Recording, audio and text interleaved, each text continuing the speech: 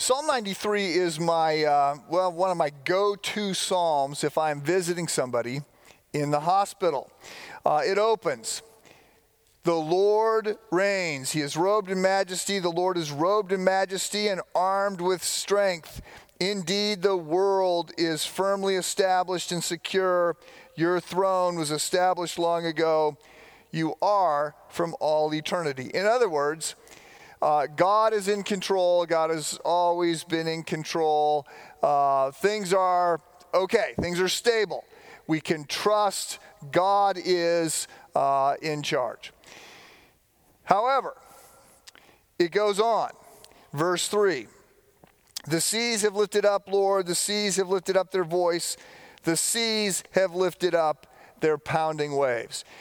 So this means there is trouble afoot. So like the Egyptians and the Phoenicians and the Greeks, the Jews were not seafaring people. If you have been to the Holy Land, you know that it is very, very unique. There's a sense in which God prepared a special people for the land, but he also prepared a very special land for the people. So if you were to just take a cross section of Israel, which is a very tiny land mass, but you have four very distinct zones. So along the Mediterranean, you have this narrow strip.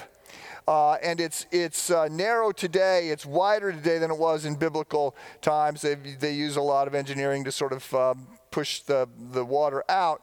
But this just doesn't factor into the biblical story. Zone 1 along the Mediterranean doesn't factor into the biblical story because this is the only passageway, navigable land passageway between Europe, Africa, and Asia. So whoever controlled the trade, generally out of Europe, controlled this little passageway. It just doesn't count in the biblical story. Then you go up onto this big mountain. It's a big piece of limestone.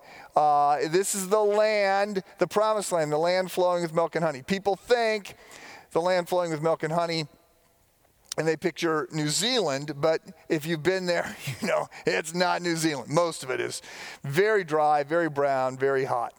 And there's very little natural water here to drink. And then, so zone 1, very narrow. Zone 2, big rock. Zone 3 goes down to the lowest point on the planet, not covered in water. And at the bottom of that is the Dead Sea. So if you go to Israel, you usually go to the Dead Sea. And as you're approaching the Dead Sea, which is dead, by the way, it's like 30% salt. As you approach the Dead Sea, there's all these signs as you're driving down from Jerusalem. You're driving down. And it says, have a cup of coffee at the lowest cafe on earth, or have your picture taken at the lowest spot on earth, right? And this is a fault. It's a deep fault. There's like 150 measurable, not detectable to humans, but 150 little seismic activities every day. It makes the San Andreas Fault look like a crack in the sidewalk. So you go all the way down and you get the Dead Sea, and then you come up a little bit and you get the desert.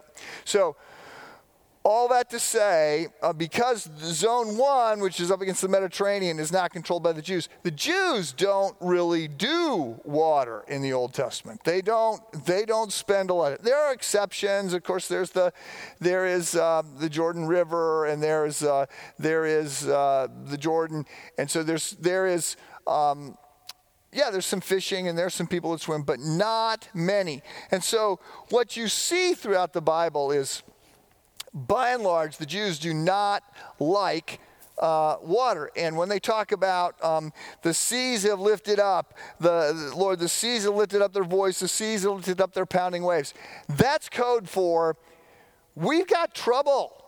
There's whitewater. There's storms at sea. This is bad. And so throughout the Bible, you see, in Genesis, you've got the Spirit of God is hovering over this chaotic sea, and it's got to separate the land from the sea, and it's bad. In Exodus, God delivers the people through the water. In the New Testament, you see that baptism is symbolic of death going into the water, right? Because this, again, is just not sort of their first love. And then Revelation 21, this is John seeing into heaven. He says, I saw a new heaven and a new earth, for the first heaven and the first earth were passed away. And the first thing he says, this heaven is great, new heaven and new earth. And behold, there was no more sea. And what that's code for is no more trouble. There's no more pain. There's no more bad stuff happening. Those of us who enjoy sailing are hoping that's all very metaphorical, but I digress. I share all of this, Psalm 93, to say some of you are experiencing a bit of whitewater lately. Be assured, Psalm 93 pivots back, and we get this reminder. Starts, God is in control, God is firmly anchored, everything is under control. Then the sea is lifted up, O Lord, the sea is lifted up its mighty waves. We got whitewater, we got trouble.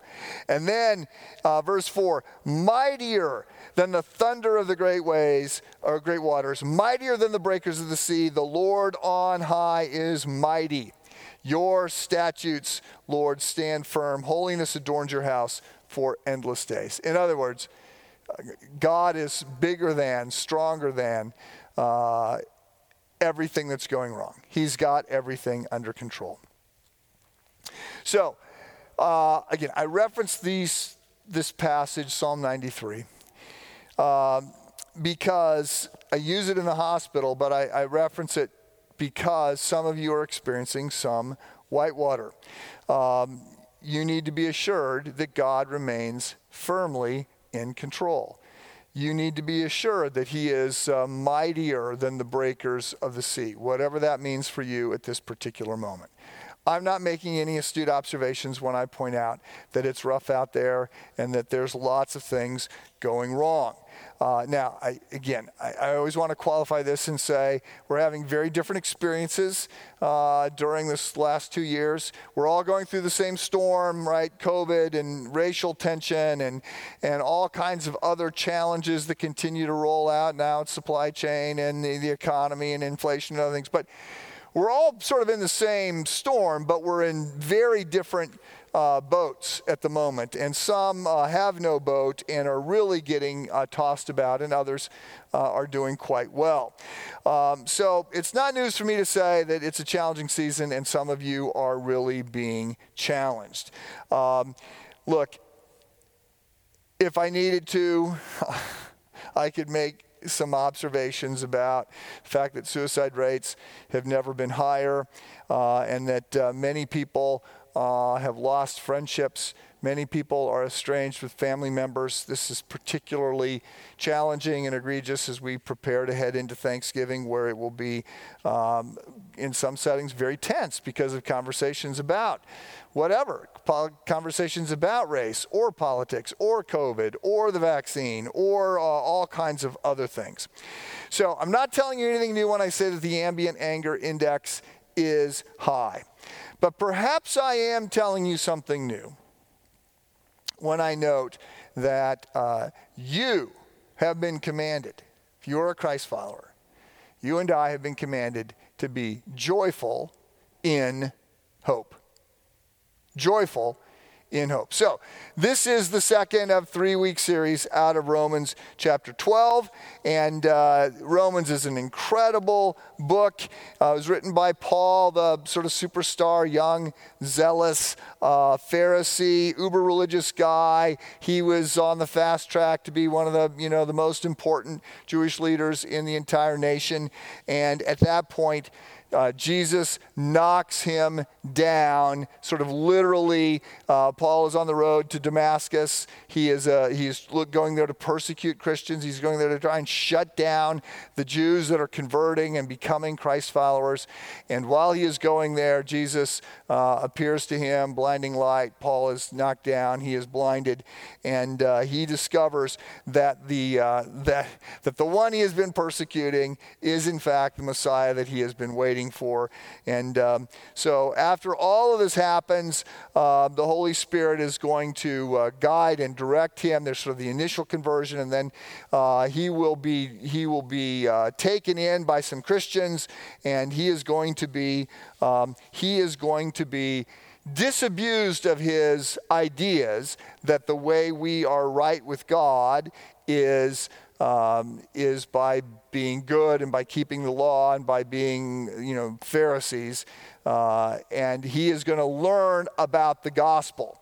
So he is going to learn that we are saved on the basis of God's gift to us, that Christ's death in our place is what's going to change everything. And we don't earn God's love. We are not lovable. God is the hero of this story. He loves in spite of who we are. He sends his son, and his son dies in our place. And we don't earn, we receive. We need to receive. We need to accept. We need to be adopted into the family of God. We need to confess our sins. We need to be born again. So Paul's going to learn all this, and then in this ultimate irony, this zealous, the most Jewish of Jews in that time is going to become the apostle, the advocate, the missionary, the lead dog in taking this message to the Gentiles. And so that's going to be the second 2/3 of the book of Acts. Paul's converted, I think it's Acts chapter 9. And then we go through Acts chapter 28, and Paul becomes sort of the hero of Paul becomes the protagonist of the story.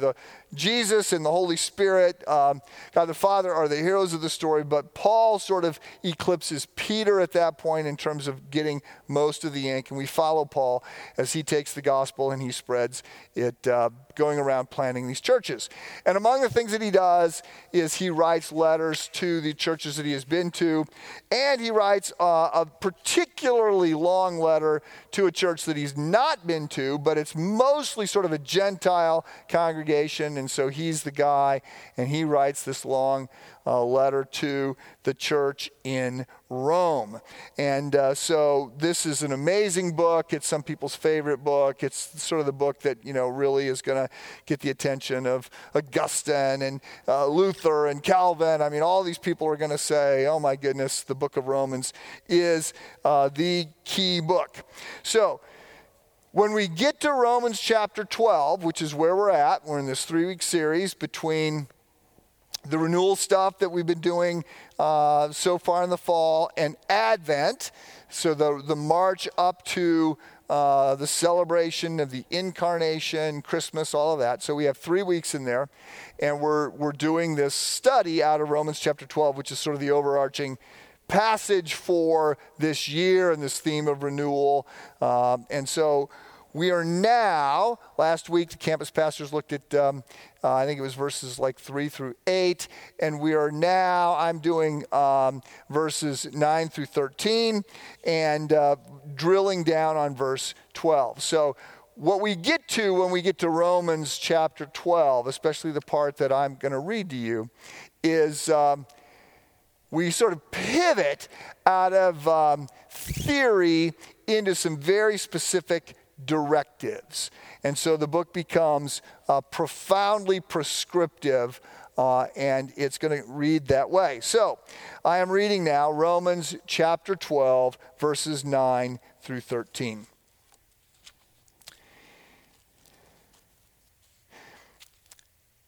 Love must be sincere.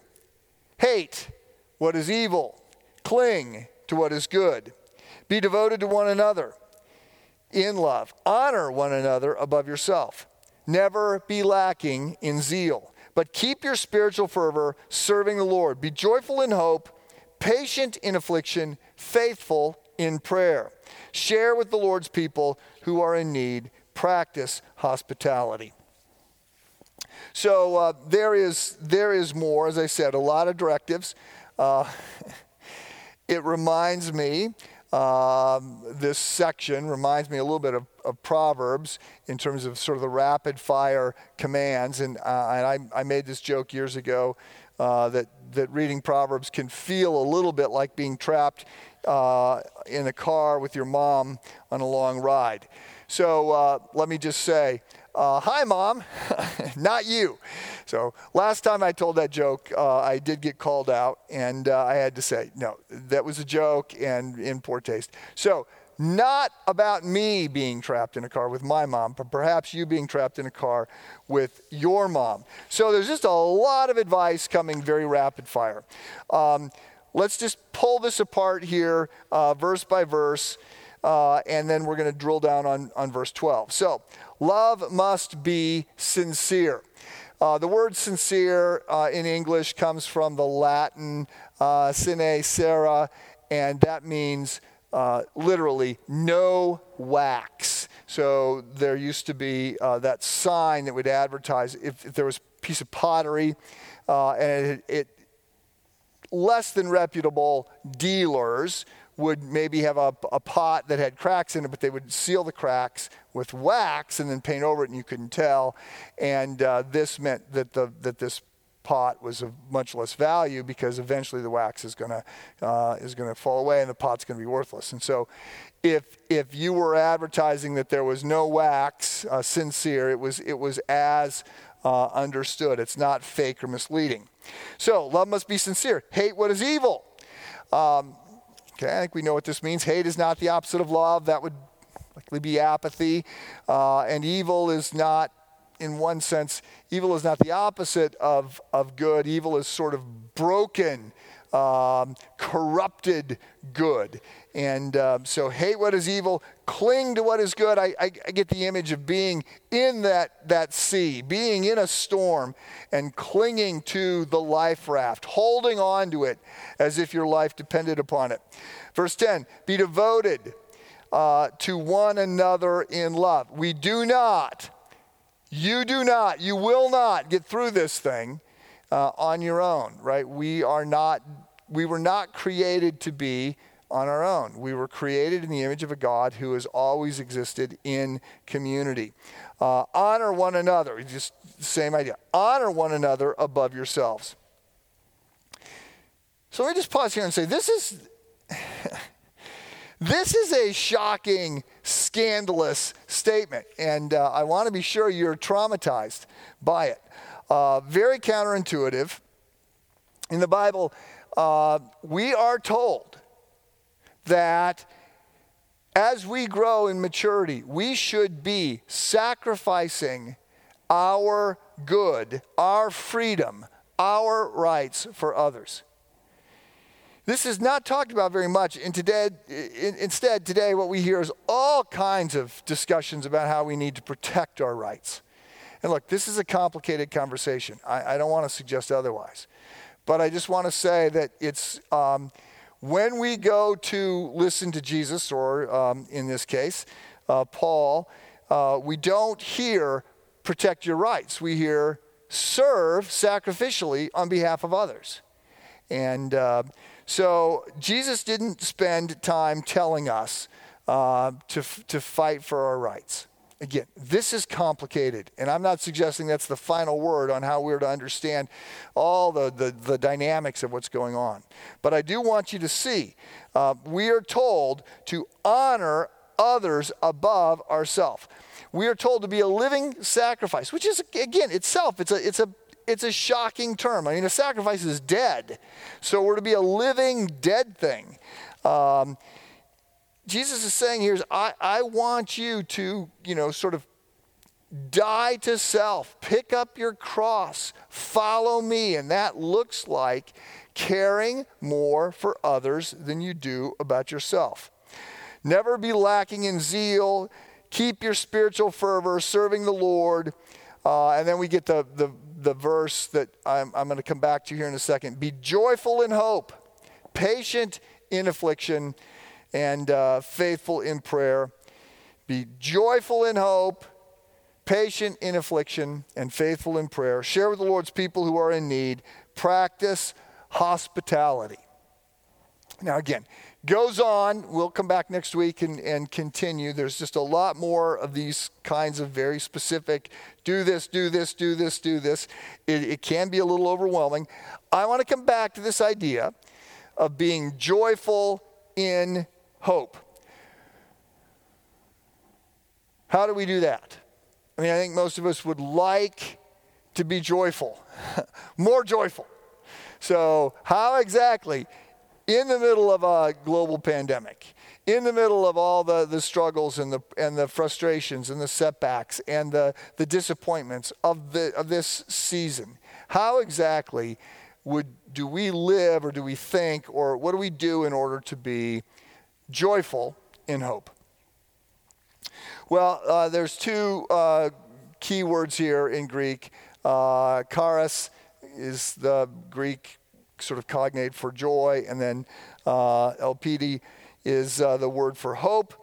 And there's really, best I can tell, my studies the last couple weeks, there's nothing there that is different than what you would expect, than what you understand. The NIV reads, be joyful in hope.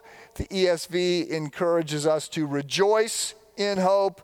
The Living Bible says, be glad for all that God has planned for you. The Message tells us that we should be cheerfully expectant. I mean, all these, basically, they're saying the same thing. I don't think there's a lot of surprises that we get if we pull this out of the Greek. So, what are we being told to do? Or how is it that we pull off this joy? One of the things that I remember, I was told this 30 years ago, maybe even longer, by Earl Palmer, who is a pastor in Seattle. And he said that pastors only have 2 or 3 messages. He says a good pastor might have 5, but nobody has more than 5. And by that he didn't mean that, we're preaching the exact same message over and over and over. We're recycling talks. I would never do that. Some people might. No. But that's not what he's talking about. What he was saying is that there are themes, there are there are ruts, there are aspects of the book that resonate with certain people, and so you hear that because it's what they're most excited about or what they're working on, whatever. So if you were to ask me what I think my 2 or 3 big themes are, I hope that one of them would be the uniqueness, the amazement, the power of Jesus and the gospel. That, Christianity is not this I do, it's this he did. That it would be about grace. It would be the central message of the book. I hope that would be one of the ones that you would say that I hammer on, like little Johnny One Note. Secondly, I suspect there would be some word that you would pick up on that talks about my repetition of pressing on, of being resilient, of getting back up and doing it again, of not accepting, failure. And then I suspect there also would be something about the importance of eternity, because eternity changes everything. And that we need to live today in light of the fact that we're going to live forever, and that changes everything. So perhaps there are others, the uniqueness of Jesus, the call to serve. I don't know. I could go back and look and say, well, I talk a lot about the fact that you own your own spiritual growth, and that the church can help, but whatever. So I share all that to say a couple of those themes actually are found in this command to be joyful in hope. So if you've been here for any length of time, you probably have heard me go after this point. I say, I think there's sort of 4 little subpoints that I run down when I start talking about this. The first is to recognize that there's a difference between joy and happiness. The terms are used a little bit more interchangeably in the New Testament than I thought initially, but there's a sense in which joy is much deeper. Joy grows out of a life rightly lived. Happiness tends to be a little bit more, things are going in the right direction, and so we can be joyful. We can be joyful in difficult times. It's hard to be happy in difficult times. A second thing that I try and distinguish between is hope and optimism. Now, if you just go to Webster's dictionary, you're going to be confused, and that's because they're going to describe hope differently than biblical hope. So, hope, the way the word is used in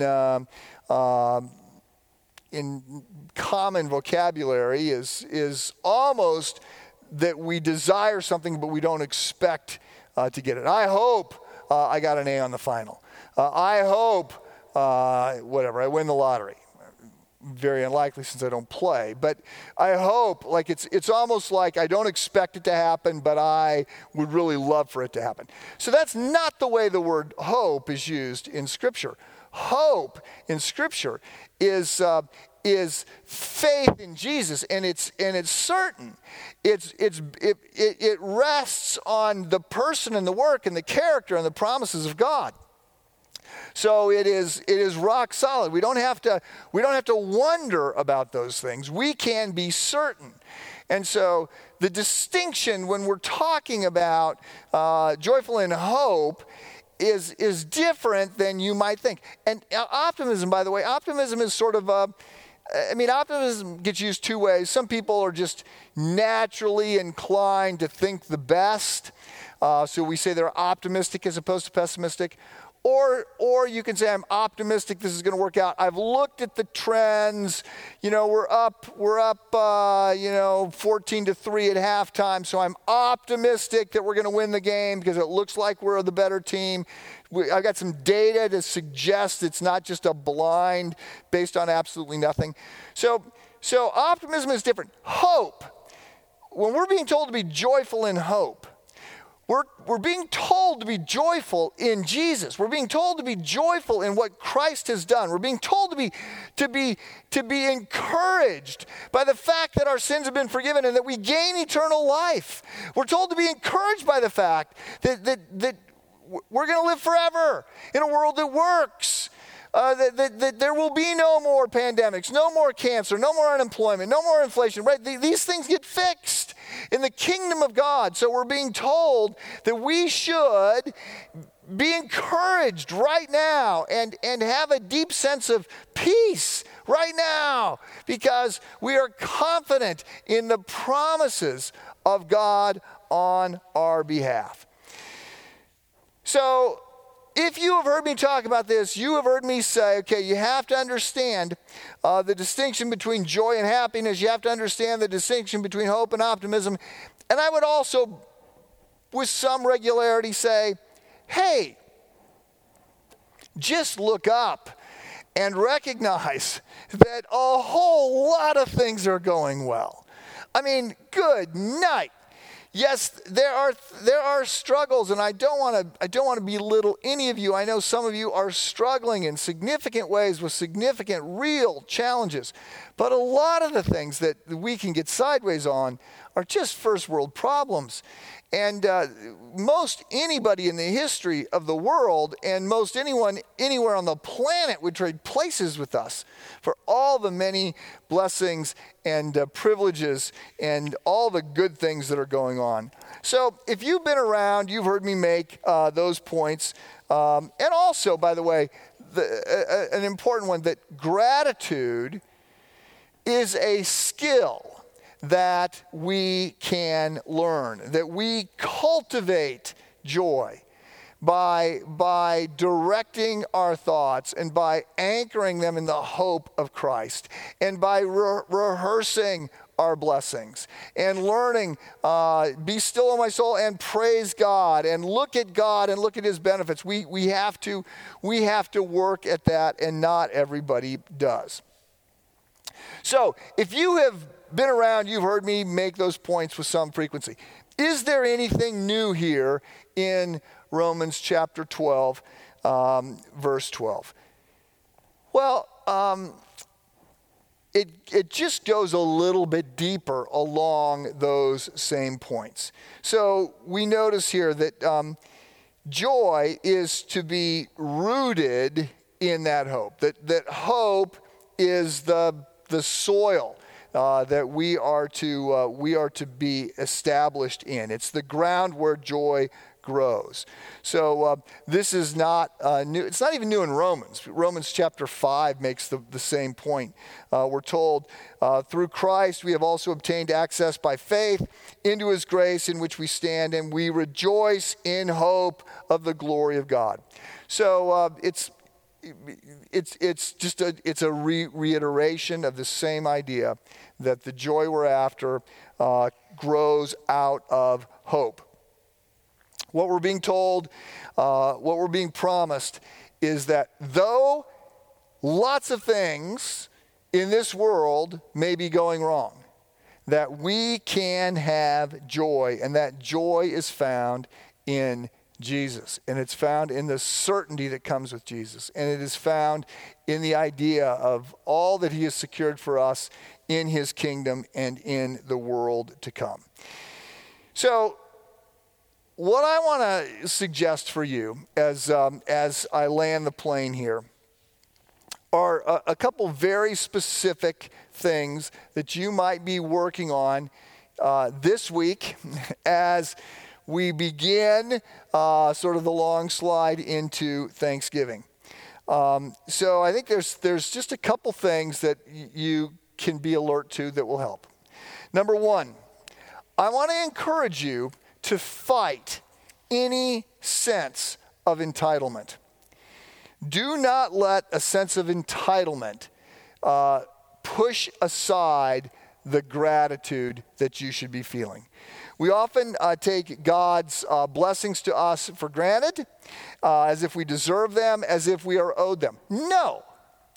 Now, this is shocking news to you, perhaps, but what we deserve, according to Scripture, as sinners, what we deserve is death. What we deserve is separation from God. What we deserve is the wrath of God. Right? I mean, this is not the way people think today. But you need to understand, although you are amazing and you are wonderful and you have been made in the image of God and you have great value and you are deeply loved, you and I are deeply fallen. And we might think what we want is justice. We don't want justice. I don't want justice. I want grace. I want the mercy of God. I've been working on this history podcast for a year now, and I continue to sort of read broadly about events. And there's just big differences in societies based on whether or not people think they're good and deserve, or people are a little bit more sober-minded about their goodness and their assumptions, and they recognize the goodness of God, and they're a little more sober-minded. So, first thing, fight any sense of entitlement. Second thing, count your blessings. So, look, this is your assignment for today. Make a list of 20 things that you have to be thankful for. I mean, just do it. Make a list of 20 things today that you have to be thankful for. And then set that list aside. And if that works, and it's not rocket science, but it works, if that works, then add to the list on Monday. and add to the list on Tuesday. And develop the skill of gratitude. The final thing that I'll say, and I'll go quickly, don't compare. Stop comparing. Comparison is such a fatally flawed exercise. We compare from a distance. We don't really know what's going on in a person's life. It's all selective. We can compare and feel good. We can compare and feel bad. Don't compare, other than to compare your life with that of Jesus and to realize how God is very gracious and merciful to us. So I want to encourage you, in the midst of all the things that are going wrong, I want to say to you, promise you, you can be joyful in hope when you are focusing on Jesus and the promises that come our way because of who he is and what he's done on our behalf. Heavenly Father, may we be people who represent you more graciously and effectively than we tend to. May we be people who are shaped by Romans 12. May we be people who are committed to loving and serving other people and to go out of our way to be that kind of, to adopt that kind of sacrificial attitude that we see in Christ. And may we be people who are resilient in the joy that comes out of the promises, the hope, the work of Jesus Christ. Guide and direct us to that end. May we be agents of peace and goodwill and your love and the gospel as we move through this month of November. We pray this in Christ's name. Amen.